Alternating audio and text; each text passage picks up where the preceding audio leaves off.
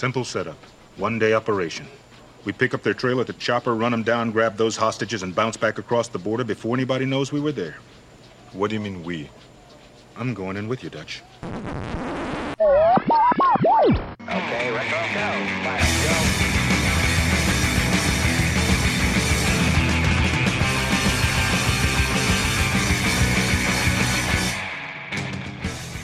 Hello and welcome.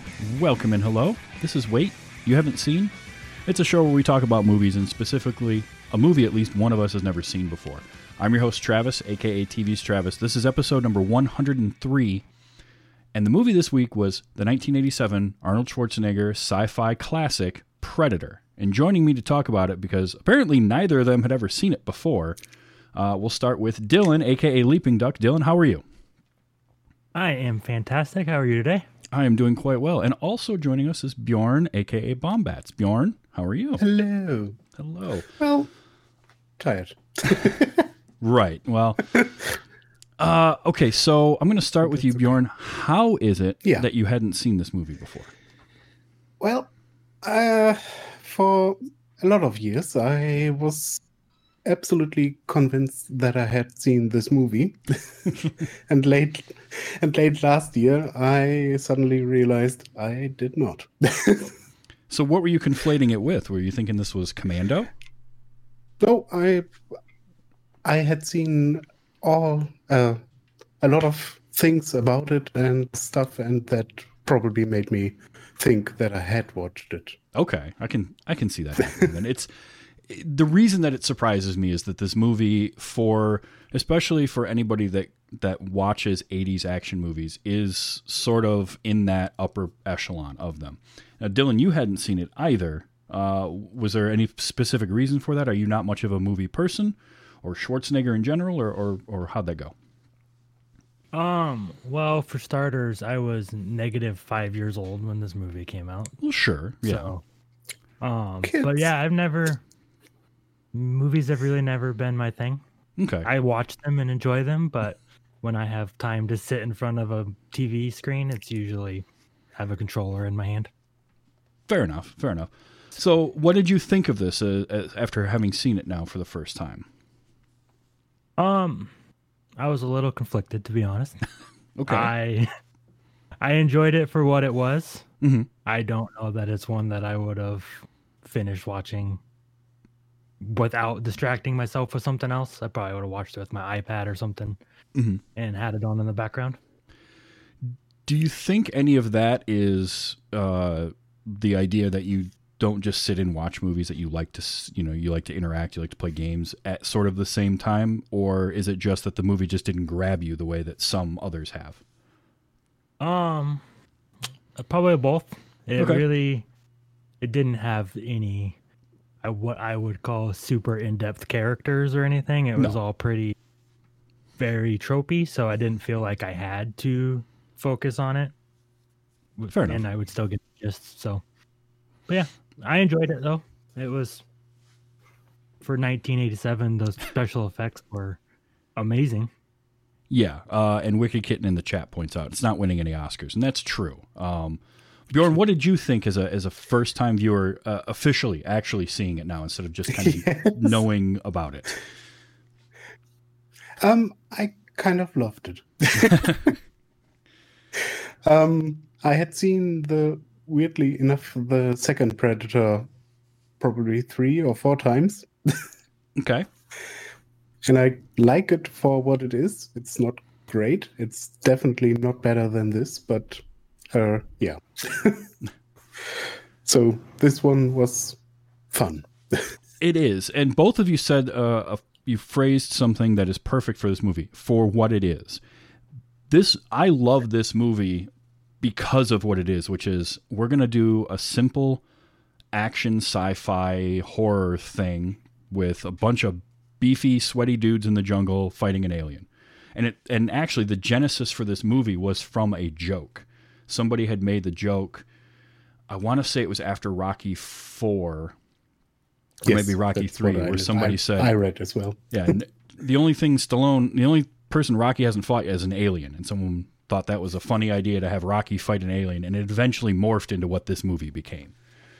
So it started off as a joke, and it never takes itself too seriously, but it's all done very earnestly. So it's not a comedy, it's not tongue-in-cheek, but it's also not trying to be high cinema either. And I think that's what I love about it so much, is it is just dumb, fun, summer action movie with just, let's get a bunch of the biggest, most testosterone-filled men and drop them in the jungle and have them shoot a bunch of guns. And it's exactly what they did, and I love every second of that. So this is one of my favorite kind of 80s action movies. I like Schwarzenegger in general because he always seemed to have fun with what he was doing. And this is sort of, for me, the best version of that, because I think he did stuff like Commando a couple years earlier, which is a ton of fun too, but it's almost too kitschy. It's too tongue-in-cheek. And this I liked because it tried to play it straight, but then it also is just this ridiculous premise of fighting an alien in the jungle. So, Yeah. but I do like that it's basically an action movie that turns into a kind of slasher movie. yeah. That I really liked. Well, and then they went ahead and cast a bunch of really good caricatures, because that's really what they are. And it was sort of this idea, I guess initially the script had more of a Dutch versus the alien feel, and they kind of wanted to rewrite that and make it more akin to Aliens, which was supposed to be an inspiration for this, as well as Schwarzenegger had once said he wanted to do a movie like The Magnificent Seven. He wanted to have that kind of posse. So they bring in, and when you cast Arnold Schwarzenegger, if you're going to have other guys in there, they better be able to be physically imposing. So who do they get? They get Carl Weathers. They get Jesse Ventura, who was a Navy SEAL before he became a wrestler and an actor. And the stories of making this movie are almost better than the movie itself because of the stuff that those guys did, because they're all big meatheads, right? So they were like, what was it? Jesse Ventura would douse himself. He would pour water over himself as he was leaving the gym in the morning as Schwarzenegger was coming in. So it looked like he was just sweating like crazy. So then Schwarzenegger would show up a half an hour earlier the next day, and they kept doing that back and forth.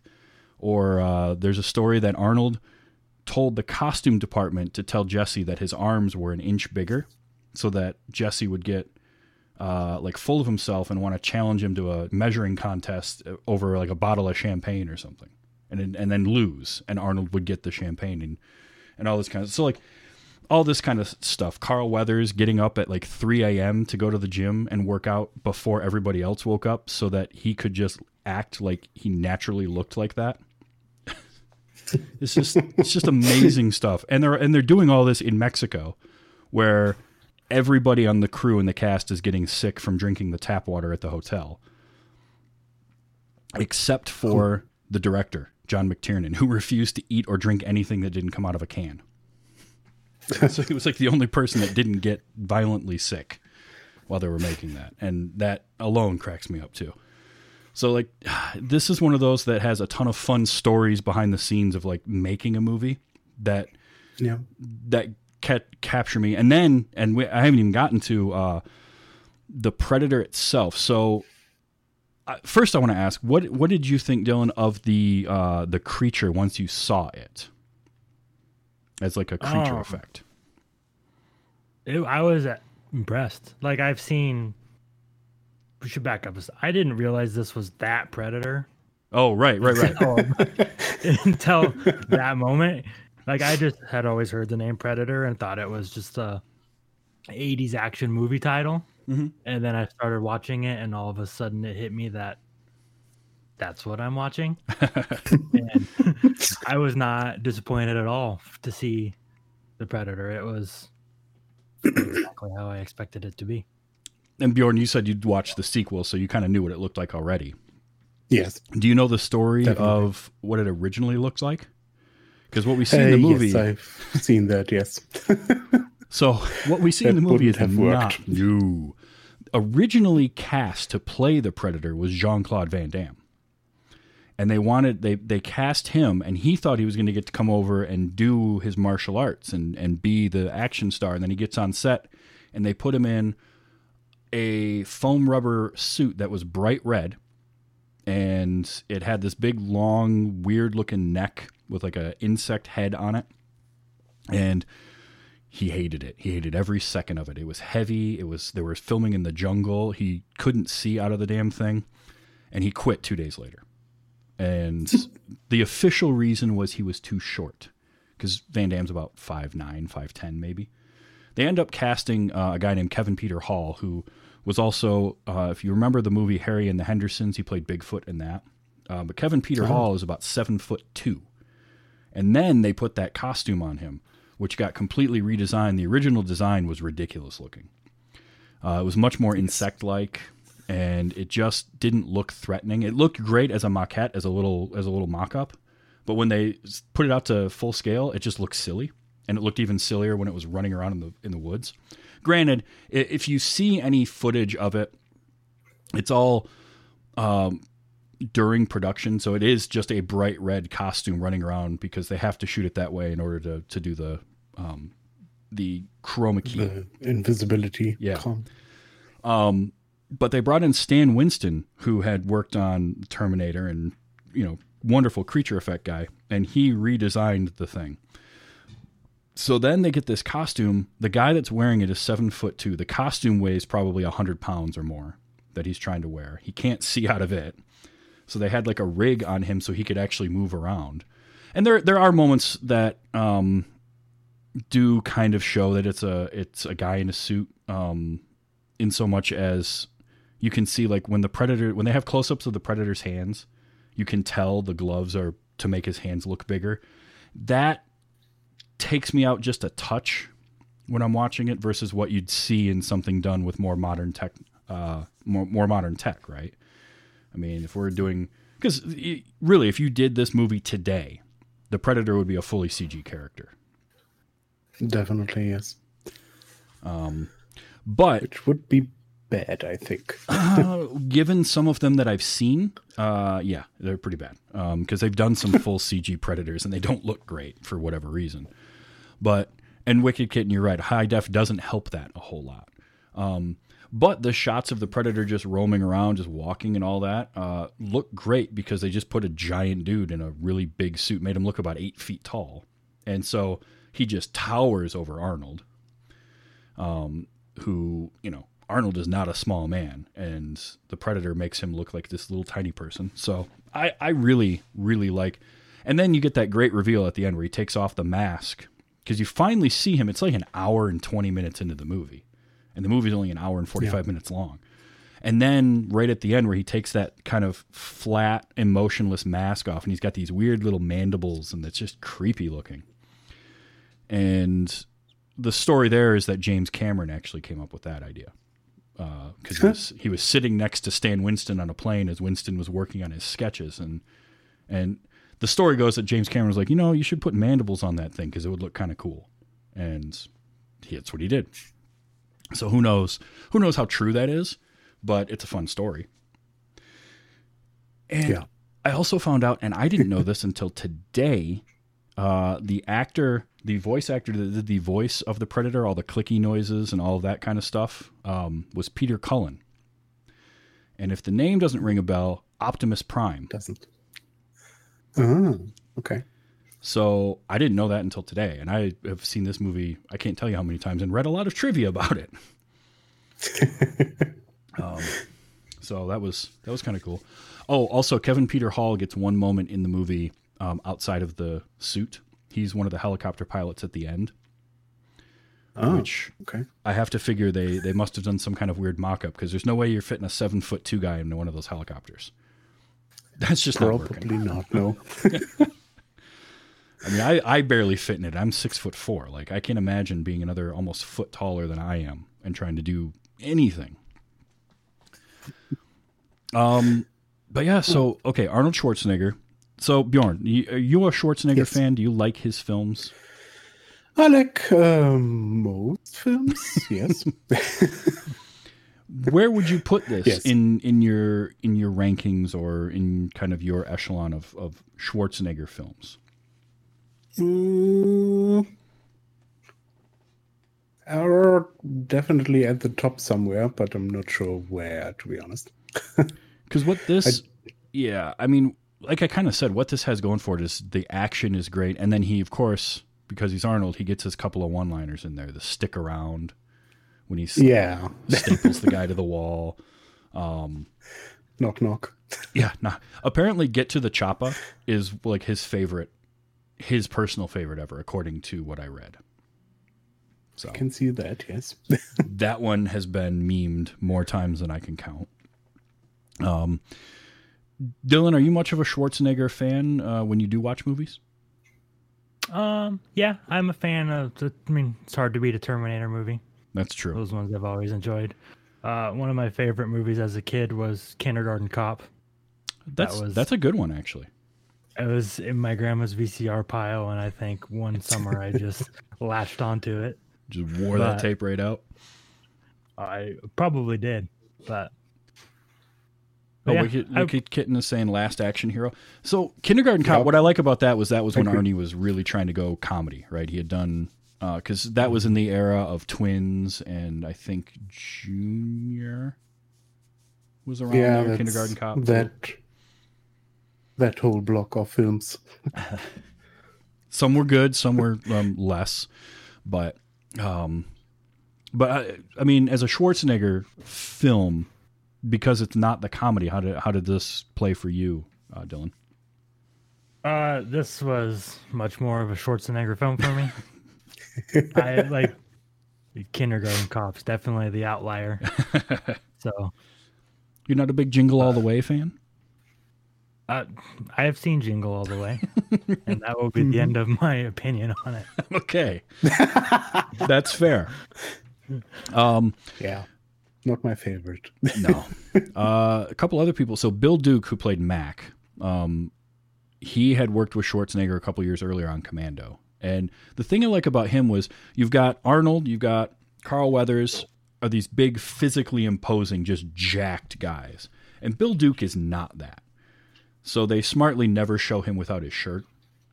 But he is imposing and intimidating in a different way because like his mannerisms and just the way he speaks is so intimidating because he doesn't ever yell until Blaine gets shot. He's very quiet. Yeah. And it's that quiet intensity that Bill Duke is really good at. So I liked him. Plus he gets to have fun with the minigun, which is always great. Mm-hmm. That thing was crazy. Yeah. So they had to run that off of a car battery.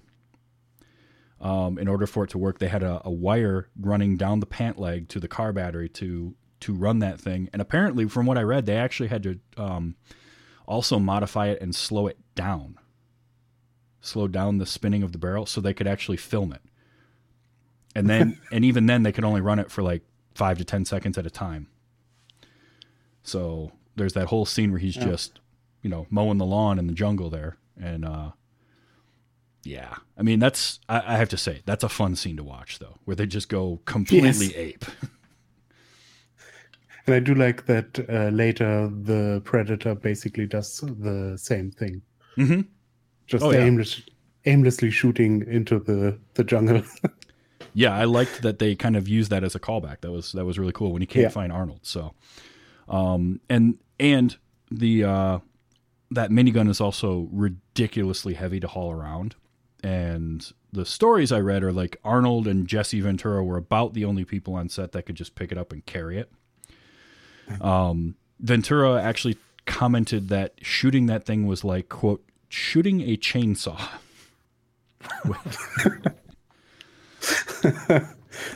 It is made for attaching to airplanes and stuff, right? Yeah. Normally those are attached to the side of a helicopter, not just being carried around. Plus the ammo for that, like carrying the enough ammo to make that thing worthwhile would just be insane. Yeah. But it made for a real fun visual, and it's memorable too. I mean, you remember Blaine because he was the big dude that carried that gun. And he got a couple of the better one-liners in the movie too. I mentioned that he was a Navy SEAL prior to becoming a wrestler, so he was definitely one of the more intimidating guys, I think, on the set. and also one of 2 future governors of U.S. states that were in this movie. Yeah. Because he That's became also governor weird. of Minnesota in 98. I remember that. I remember that vividly. So, okay. I've mentioned quite a few intimidating people, but the most intimidating person, the most scary person that was in this movie was Billy, Sonny Landham. Yes. The insurance company for this movie said that, okay, Sonny Landham can be in the film. That's fine. He gets a bodyguard that follows him everywhere to keep him from beating the crap out of people on set, because apparently he had a really short temper and got violent. So they were like, he can't be on the movie unless he has a bodyguard, and that bodyguard follows him ever. And I love that story, because here you've got, again, Schwarzenegger, Carl Weathers, Jesse Ventura, and they're like, yeah, this guy is the one that needs to be, everyone needs to be protected from him. So that was pretty great. He also actually tried to run for governor of Kentucky in 2003. So we almost had 3 governors in this movie. Probably So some weird. hot topic political debates in those helicopter rides. Yeah. I bet. I like the character of Billy. Dylan, you mentioned that this is very tropey, and you're right. It is. These characters are tropes. Now, this movie is old enough that the tropes weren't tired when it came out. Nowadays, they're a little more tired. And that's kind of, when I was watching it, I was wondering if these were tropes or if these were kind of the start of tropes. Because So a bit of both. We had that's seen, Magnificent Seven was prior to this and kind of uses the same sort of an idea. But yeah, they definitely are still tropes. But tropes exist for a reason. They usually work. It's a good shorthand. You want to have a group of guys. You've got your wisecracker. You've got the guy that's overly serious. You've got the one that is overly macho, which in this case is just about all of them. But Billy is the mystical one, right? He's the one that's got some sort of weird sixth sense that they kind of mention, but not really. He's the tracker. Yeah. But he's almost supernatural in his tracking ability, which is interesting. And he's always clutching that little medicine pouch he's got around his neck, and he's the weird one. But as a character, I really I kind of latched onto his character when I was a kid, and I first saw this probably at, let's see, I didn't see it when it came out in theaters because I was only 6 at the time. But I saw it fairly young, and I just remember liking Billy because he had all the fun, he had all the mysterious moments, right? Staring off into the woods. Yeah. He's sure he can see something, but it's not quite there. So, thinking about it now, I probably like either the character of Blaine or Pancho better. For whatever reason, I'm not sure, but Billy was one I always liked as a kid. Poncho was the one that I definitely latched onto. Yeah, he's kind of the yeah. everyman, right? He's Yeah. That's I don't know. That must be that as the everyman was Basically- closer to being not 6'5", yeah, 300 pounds of muscle. right. Yeah. Also, former military. He'd actually been in Vietnam prior, and then he said going into the jungle to film this was instant deja vu, which that would have been fun. And the other main character, and he's the first one to get killed by the Predator, is Hawkins, played by Shane Black. This was Shane Black's Yes. first film as an actor, and part of the reason he got cast for this was he was working on the script for Lethal Weapon, which he wrote, and Joel Silver, the producer of Predator and Lethal Weapon, wanted him close by so they could keep working on that. So they just cast him in the movie. And he actually went on he directed the most recent Predator film in the franchise, The Predator, that came out in 2018, which did not review well. So, unfortunately. Okay. But he went on to have a really great career as a writer and even a director. Yeah. He wrote and directed Kiss Kiss Bang Bang, which is probably my favorite Robert Downey Jr. movie. If you haven't seen that, I recommend it. It's a fun kind of noir thriller, interesting story, and it's got Val Kilmer in probably my favorite thing I've ever seen him in. Like, it's my favorite Val Kilmer character because you can tell he's having a ton of fun in it. But Shane Black wrote Lethal Weapon. He wrote, was it Monster Squad? I think he wrote too. Okay. And he's gone on to do quite a bit of stuff. Iron Man 3 was his. He wrote and directed that. So, Long Kiss Goodnight. Oh, that's right. Long Kiss Goodnight was his too. My favorite of his.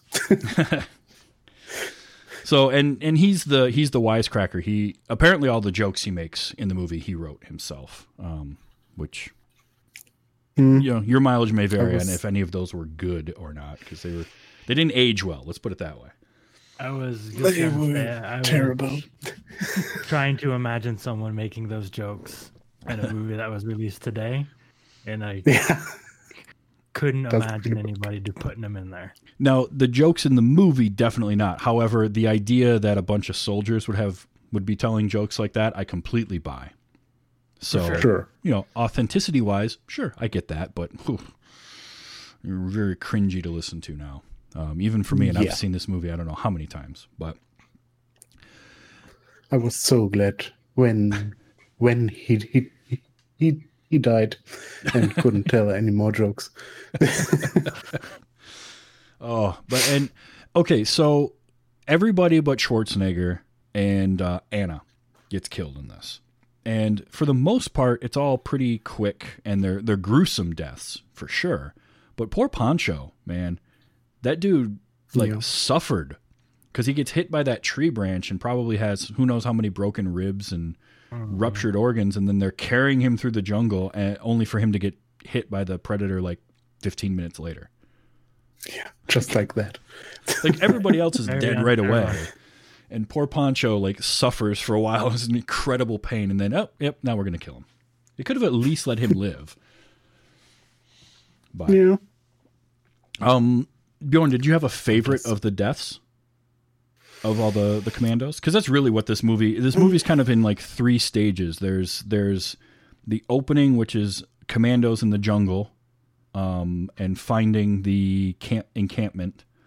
And then there is the commandos getting picked off one by one, the slasher movie section of it. And then there's Arnie versus the alien.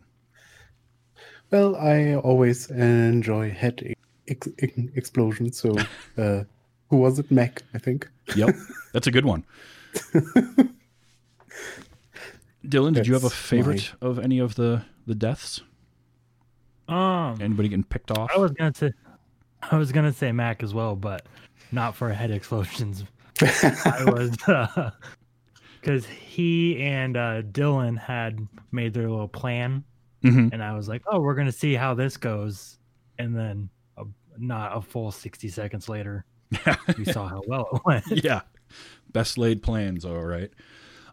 Yeah, I liked Max. Dylan's actually was really good because visually that one was really cool. He gets his arm blown off. Now, granted, again, the prosthetic when the arm hits the ground, you can tell it's not on the trigger. But whatever, I don't care. I can hand wave that away and just enjoy that moment. But the shot of Carl Weathers where he's turning around and pulling the other semi-automatic over his head, and you see the stub of his arm, that effect looks great still.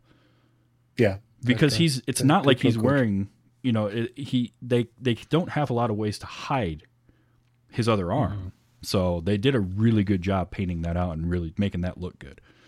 And it's not like it's a small arm to hide either. Right. Yeah, exactly. It's big old beefy arm.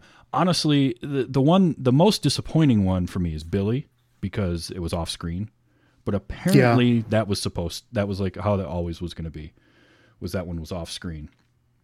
One of the trivia pieces I read on IMDb, though, that cracked me up was the trivia read a dummy of Sonny Landham was used for the scene where the Predator tears out his skull and spine. And I'm like, really? That qualifies as trivia? That wasn't him? I thought it was him. and he just got up and shrugged it off. They and didn't kept kill going. him for this? Sometimes the IMDb trivia just makes me laugh. The other one that made me laugh was Mac's blood splatters on the camera when the Predator shoots him in the head with the shoulder cannon. So trivia is just stating something that happened in the movie. Mm-hmm. It's a bit weird. But yeah, Max was probably like the most. Mac and Blaine have the most gruesome ways to go because again, Hawkins basically gets slashed and then he's done off screen. Although they do have that really good shot of the Predator dragging him. No, the dragging him off into the jungle. Yeah. Because the way they shot that nice low angle and just the perspective of it, it really stuck with me. But yeah, Max, and then because Ventura, Blaine gets it through the chest. Yeah, that was pretty nasty looking. And again, Pancho does all this suffering, and all he gets is hit in the side of the head, and that's it. We don't see him again. Yeah. Justice for Pancho. I'm going to start a movement. I mentioned some of the people getting sick and all that on the film, and apparently not only did Schwarzenegger have trouble with that, but then there's the whole bit at the end. So the third act, the Arnie versus the alien moment in the movie, he has that epiphany when he's covered in mud that, it can't see me, right? So he spends the rest of the movie covered in mud, or most of the rest of it.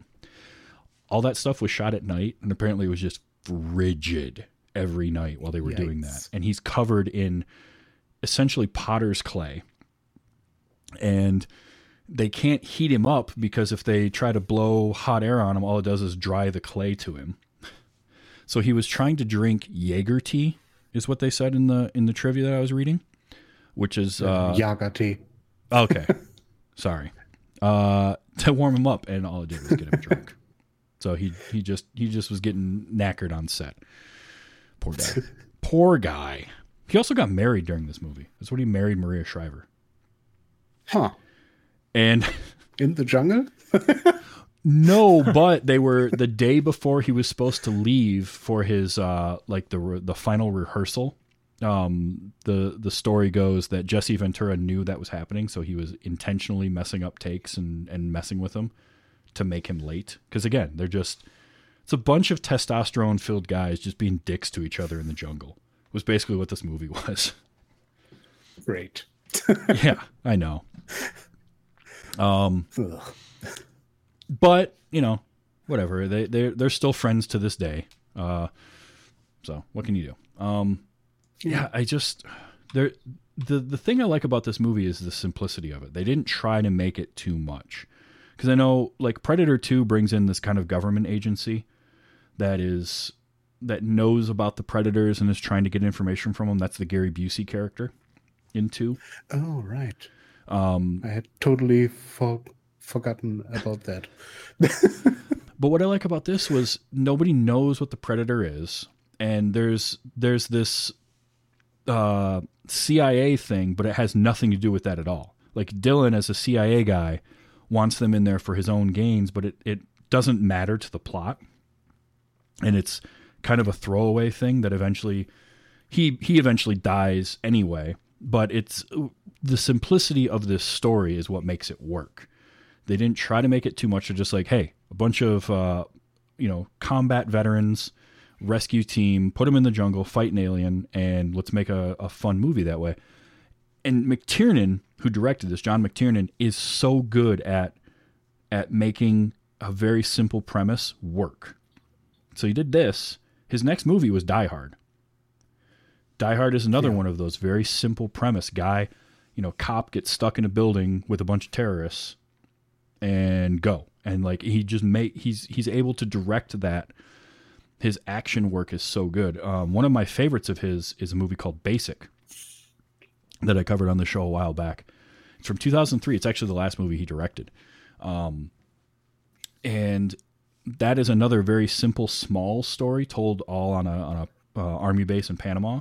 But he just has this way of creating suspense and action that just works. And this was another case of that. This was essentially his first major film, was this, because this was pre Die Hard. I'm just gonna go find a cash machine. And thank you.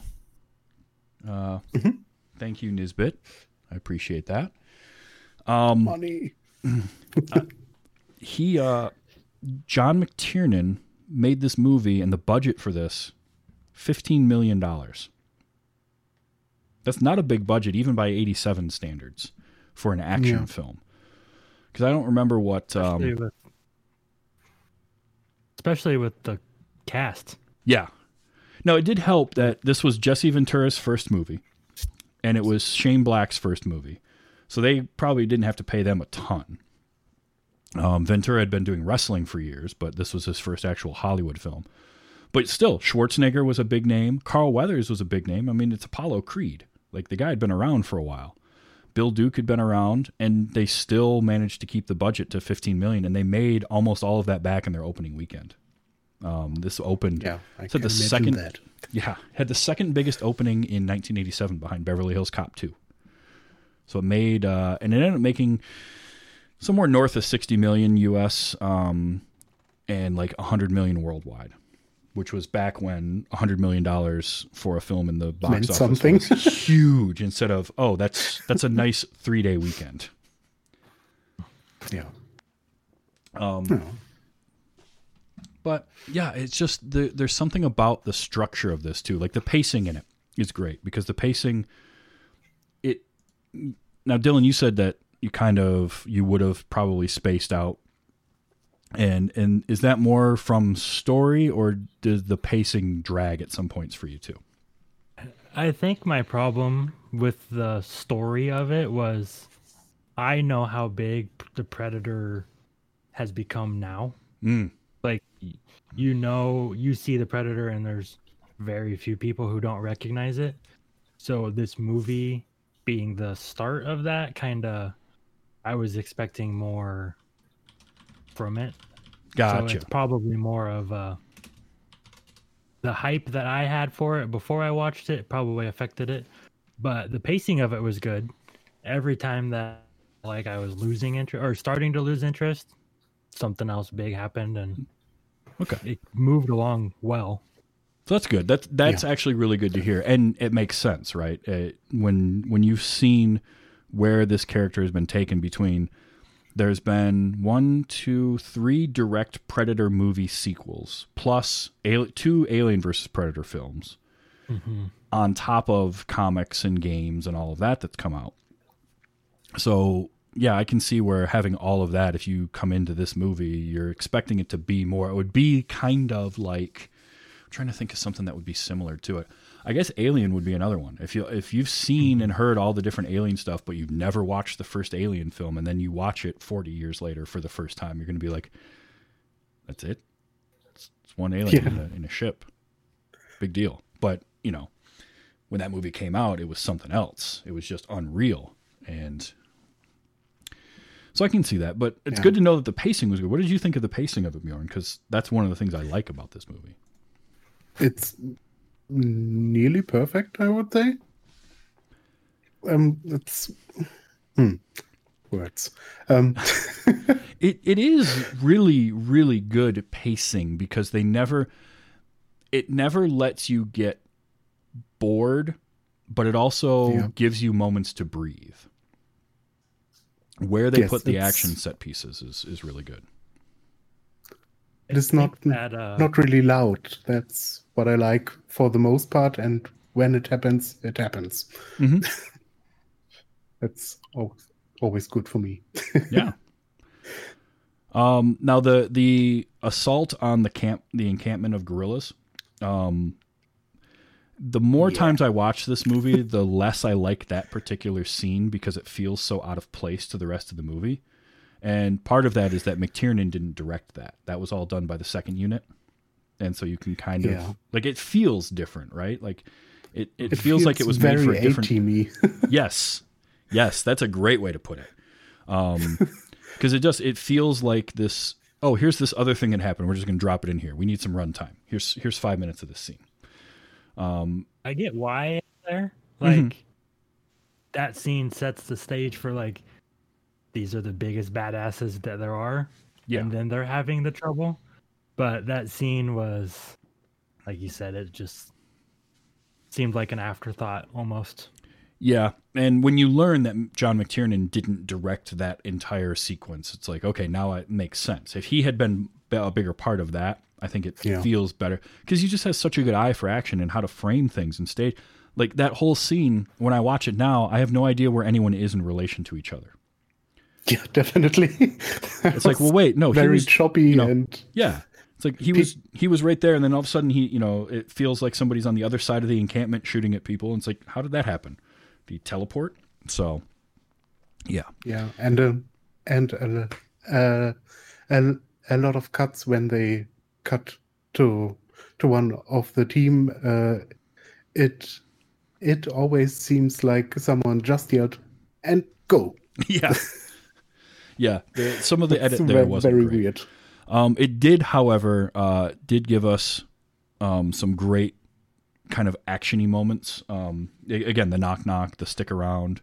You got time to duck is always a good one, where you just. That was my favorite line of the movie. Now, what's really strange is, or not strange, but that I thought was kind of fun to read about was the weapons that they're carrying throughout the movie, because they're all like these kit bashed amalgamations of weapons. They don't really exist in real life. Like the grenade launchers aren't the way that they would be at all.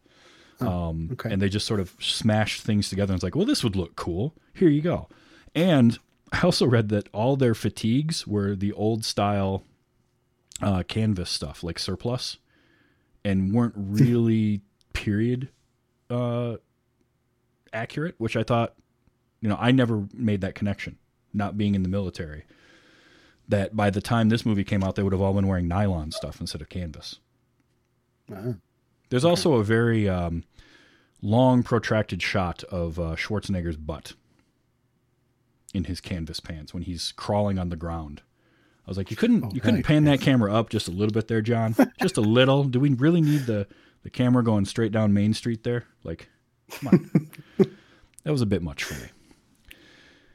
It had to happen. One thing I noticed about the guns was I don't think I ever saw a single person put a gun against their shoulder. No, not at all. Like there was zero aiming. It was all. It's all shooting from the hip. From the hip. Now, with the minigun, I get it, right? Because that's just spray and pray anyway. But no, nobody else. You're right. And the funny thing is, again, you've got ex-military guys in here between Jesse Ventura and Richard Chavez. And they actually spent time. They did a little mini boot camp, and they would do marches through the jungle and stuff to feel like a real unit. But that is the thing that when I watch it now, I notice the most. So I'm glad you brought that up. Is like, yeah, nobody once aims a weapon in this. They just. And no, some of those guns had scopes on them too. I know. And they're like, they have the scope at their hips. So. Well, so they can, hip fire better. Now I did like that everybody in the commando group, they all have their kind of jobs. But what was interesting was they didn't really have a quote unquote sniper or like a lookout character per se. You had your radio guy was Hawkins, you had your tracker was Billy, heavy weapons, but there wasn't like that one guy that you would imagine is the one, the eye in the sky sitting up there, and yet they have scopes on their weapons. So what do we know? But yeah, I love that nobody aims a single weapon in this. So I mentioned earlier about kind of the three mini movies, right? Because from the start up until the attack on the compound, it's sort of the commandos in the jungle, and we get a little bit of the whole Jim Hopper part, which still to this day, when I watch that scene where they find the bodies, it's kind of gruesome. Like It is, yes. Were either of you expecting that? No. Most definitely not. So yeah, I can see like that's one of those moments like, ooh, okay, now I know what we're into. I get what this movie is going to be now. Yeah, I think I actually said So that's what this is. As scene came up, because it was.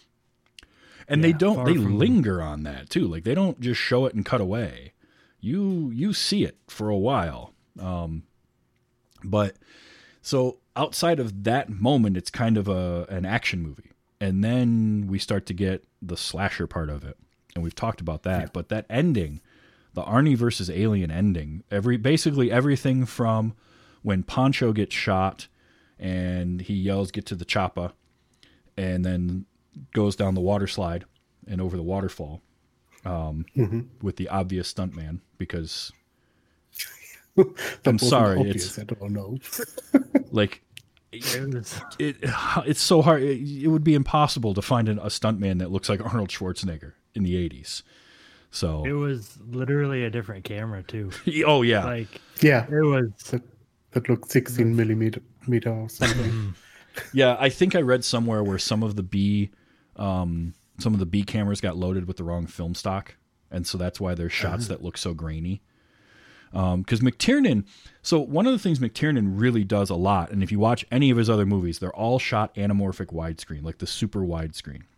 Die Hard does this, Hunt for Red October, all of his stuff. They didn't want to do that for this movie because of the special effects. Because of the way they were doing the effects, that was going to be really hard to do. So I think that probably played into it, and somehow they got that wrong stuff. Before I forget to mention it, though, the way they would do the Predator with the camouflage was they would shoot a pass of the shot with the guy running around in the bright red suit. And then they would do the same shot, but with no actors, and just get a background plate, but they would shoot it at a 30% wider angle on the lens. So when they composite the two, they could just chroma key out the red and you would see the jungle behind them, but it would have that weird effect to it already. So a lot of that wasn't, they weren't doing it with computers.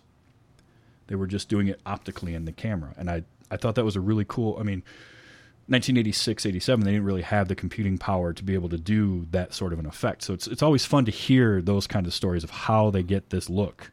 Because overall, it kind of holds up. It still looks pretty good. Yes, that didn't really look like late 80s. Like one would think that an effect like that would look. Yeah. That Yeah. looked Well, more if you look like at when CGI came in. yeah, it looks better than a lot of early CGI in terms of like making somebody look invisible. So, and then the heat vision stuff was mostly just a thermal camera. They just had a thermal sensor camera, and they did some tweaking to it. Because I think, if I remember right, initially they were just going to use a straight thermal camera, and then they realized, oh, we're in the jungle in Mexico. Everything's hot.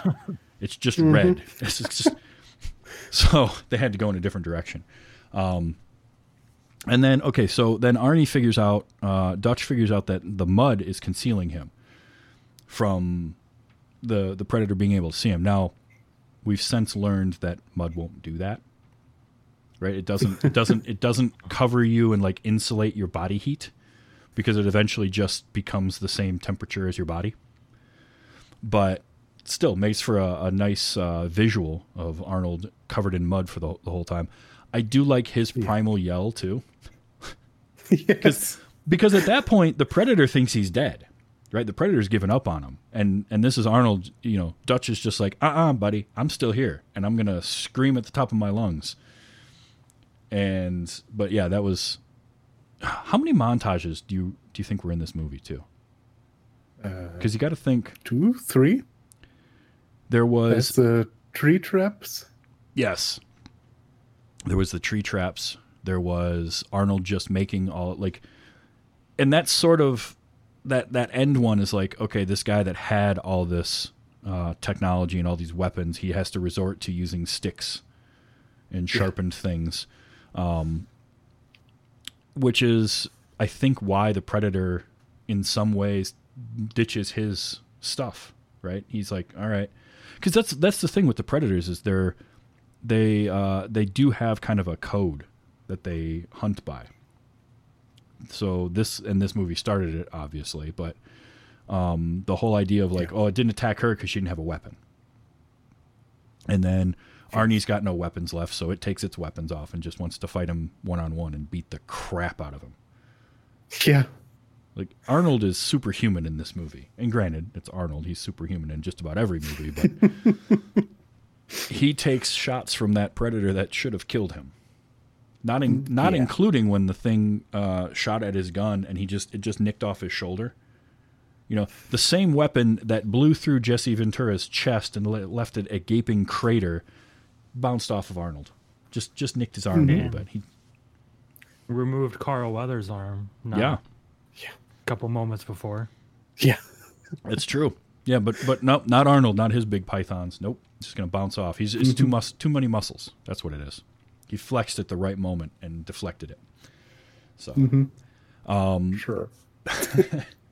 But then you get like the moment where Arnold thinks he's got him. That for me is always a fun one too, where he thinks he's got him. He thinks he's going to get him to fall into his trap, and the predator is too smart for it. And then you get this wonderful line read from Arnold, which sounds a little something like this. Kill me, I'm here! Kill me! Like, just you couldn't have waited till he got one step closer. He gave away his whole plan. Predator's too smart for that. But he ends up getting hit by the counterweight anyway, which was... Didn't the trap in that crawling tunnel, I guess, wasn't that just so the predator went outside of that?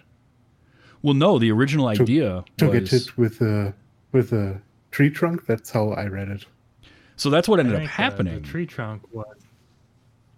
Oh. Yeah. Oh, the counterweight was. Yeah. The predator's too smart for that. Goes around the outside of it, but then thankfully he happened to go right where the counterweight was sitting. So okay. Arnold just drops how that on. That was supposed to work. Yeah. So yeah, it was a happy accident for sure. But I did also think it was interesting how Arnold, when he's like, he's leaning against that tree and he's sighing. He's like, all right, it's finally over. And then he sees the tree trunk move. And you can just hear his, really? So he gets up, he grabs the big rock, and the guy looks too pathetic. I can't kill him. Which gave him just enough time to set off his wrist bomb. Yes.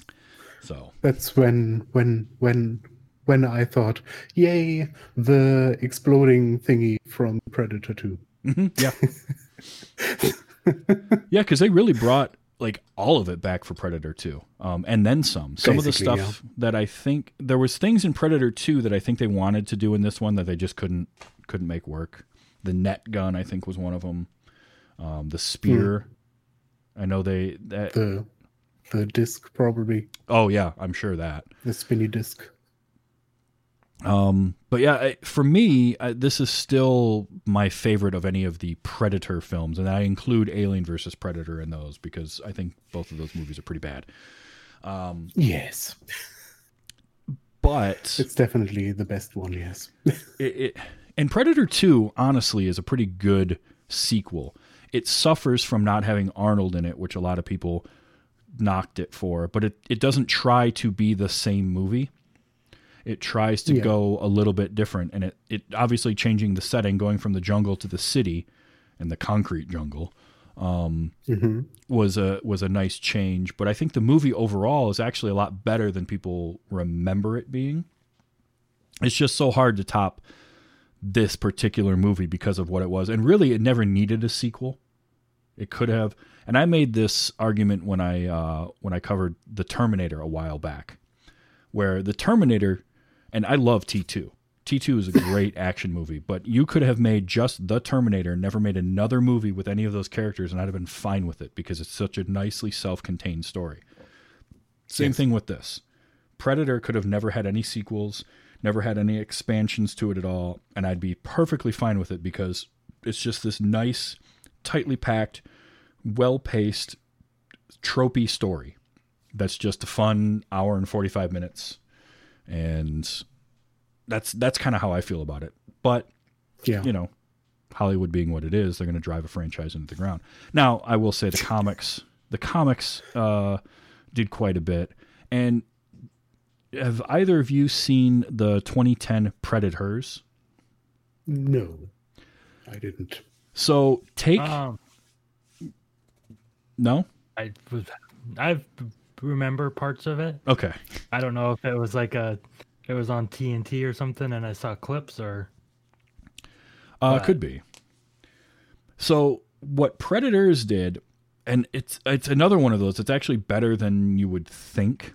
Is they tried to take the idea of what this one did, and not overdo it, but give it a little more. So instead of a predator coming to Earth, what you find out is there's a bunch of people on the Predators planet, and there's multiple predators, and they have this idea of different kind of clans of predators, and it gets itself a little bit bogged down, but it came with the same idea of let's get some of these tropey caricatures and drop them into a situation. So you've got there's another guy with a minigun in that one, Of course.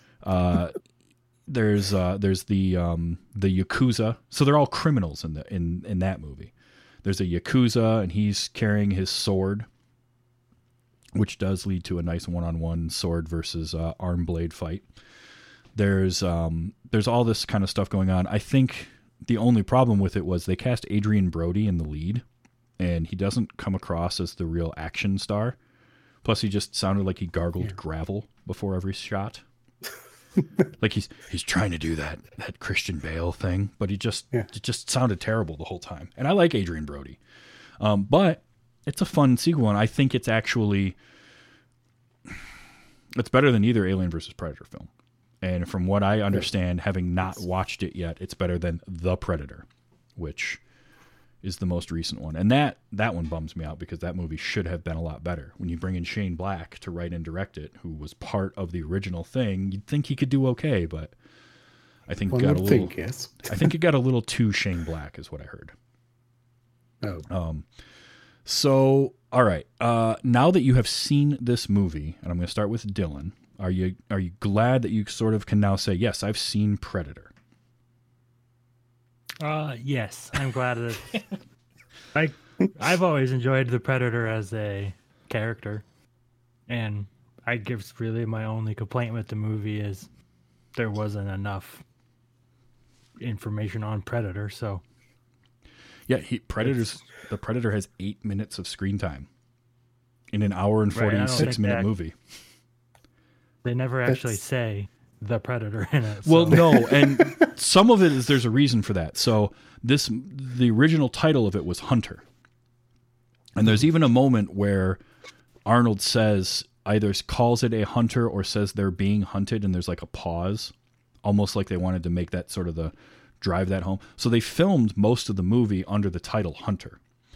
And they changed it to Predator late in either production or post-production because there was a movie a couple years earlier called Hunter, and they didn't want it to get too confused.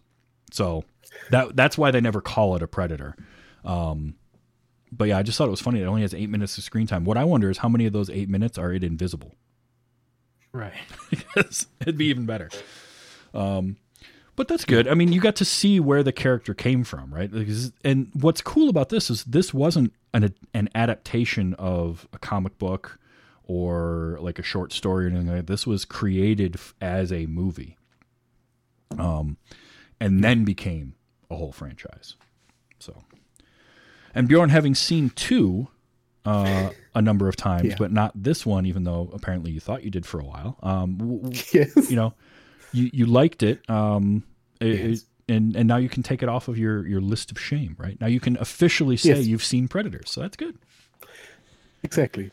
The list of shame that I, until late last year, didn't know this film was on.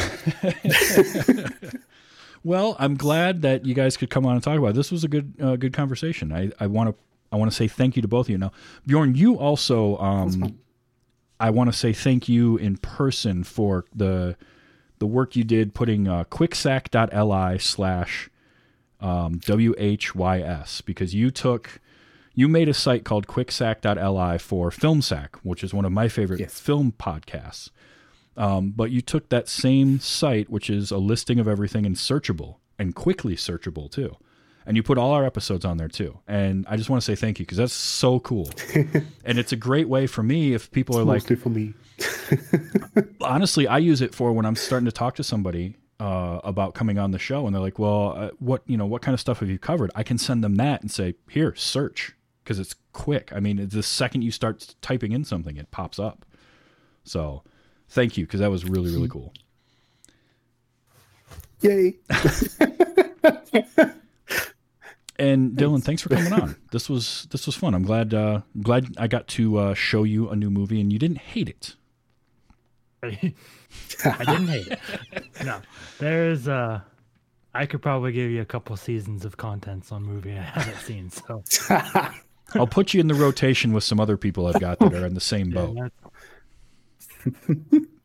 I got a few people that haven't seen anything, and so what's the link for that? It is quicksack.li/WYHS. I don't know why I have to think about that every time. It's the title of my damn show, and I can't see it. Oh, yeah. Sack.li. There. I can do that. You're not allowed. But honestly, thank you both for coming on. This was a ton of fun. Do either of you have anything you want to promote? As long as you are here with my literal tens of listeners. No, no. All right, that's fine. Quicksack was mentioned. Yay! Yes, Quicksack. There you go.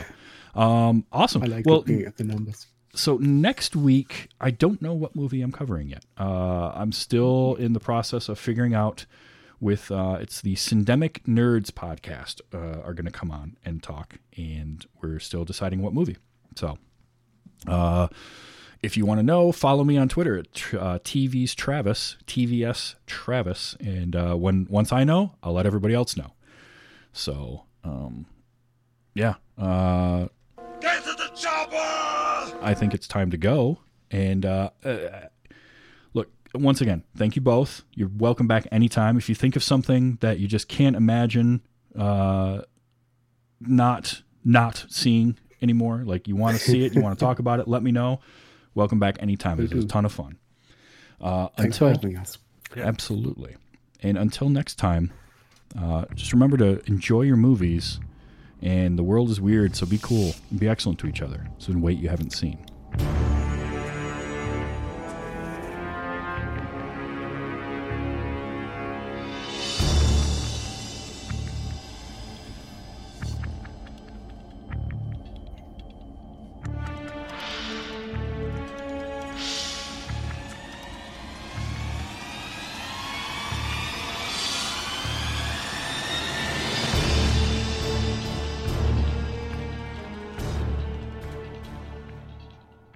Son of a bitch is dug in like an Alabama tick. You're hit. You're bleeding, man. I ain't got time to bleed. Diamond Club hopes you have enjoyed this program.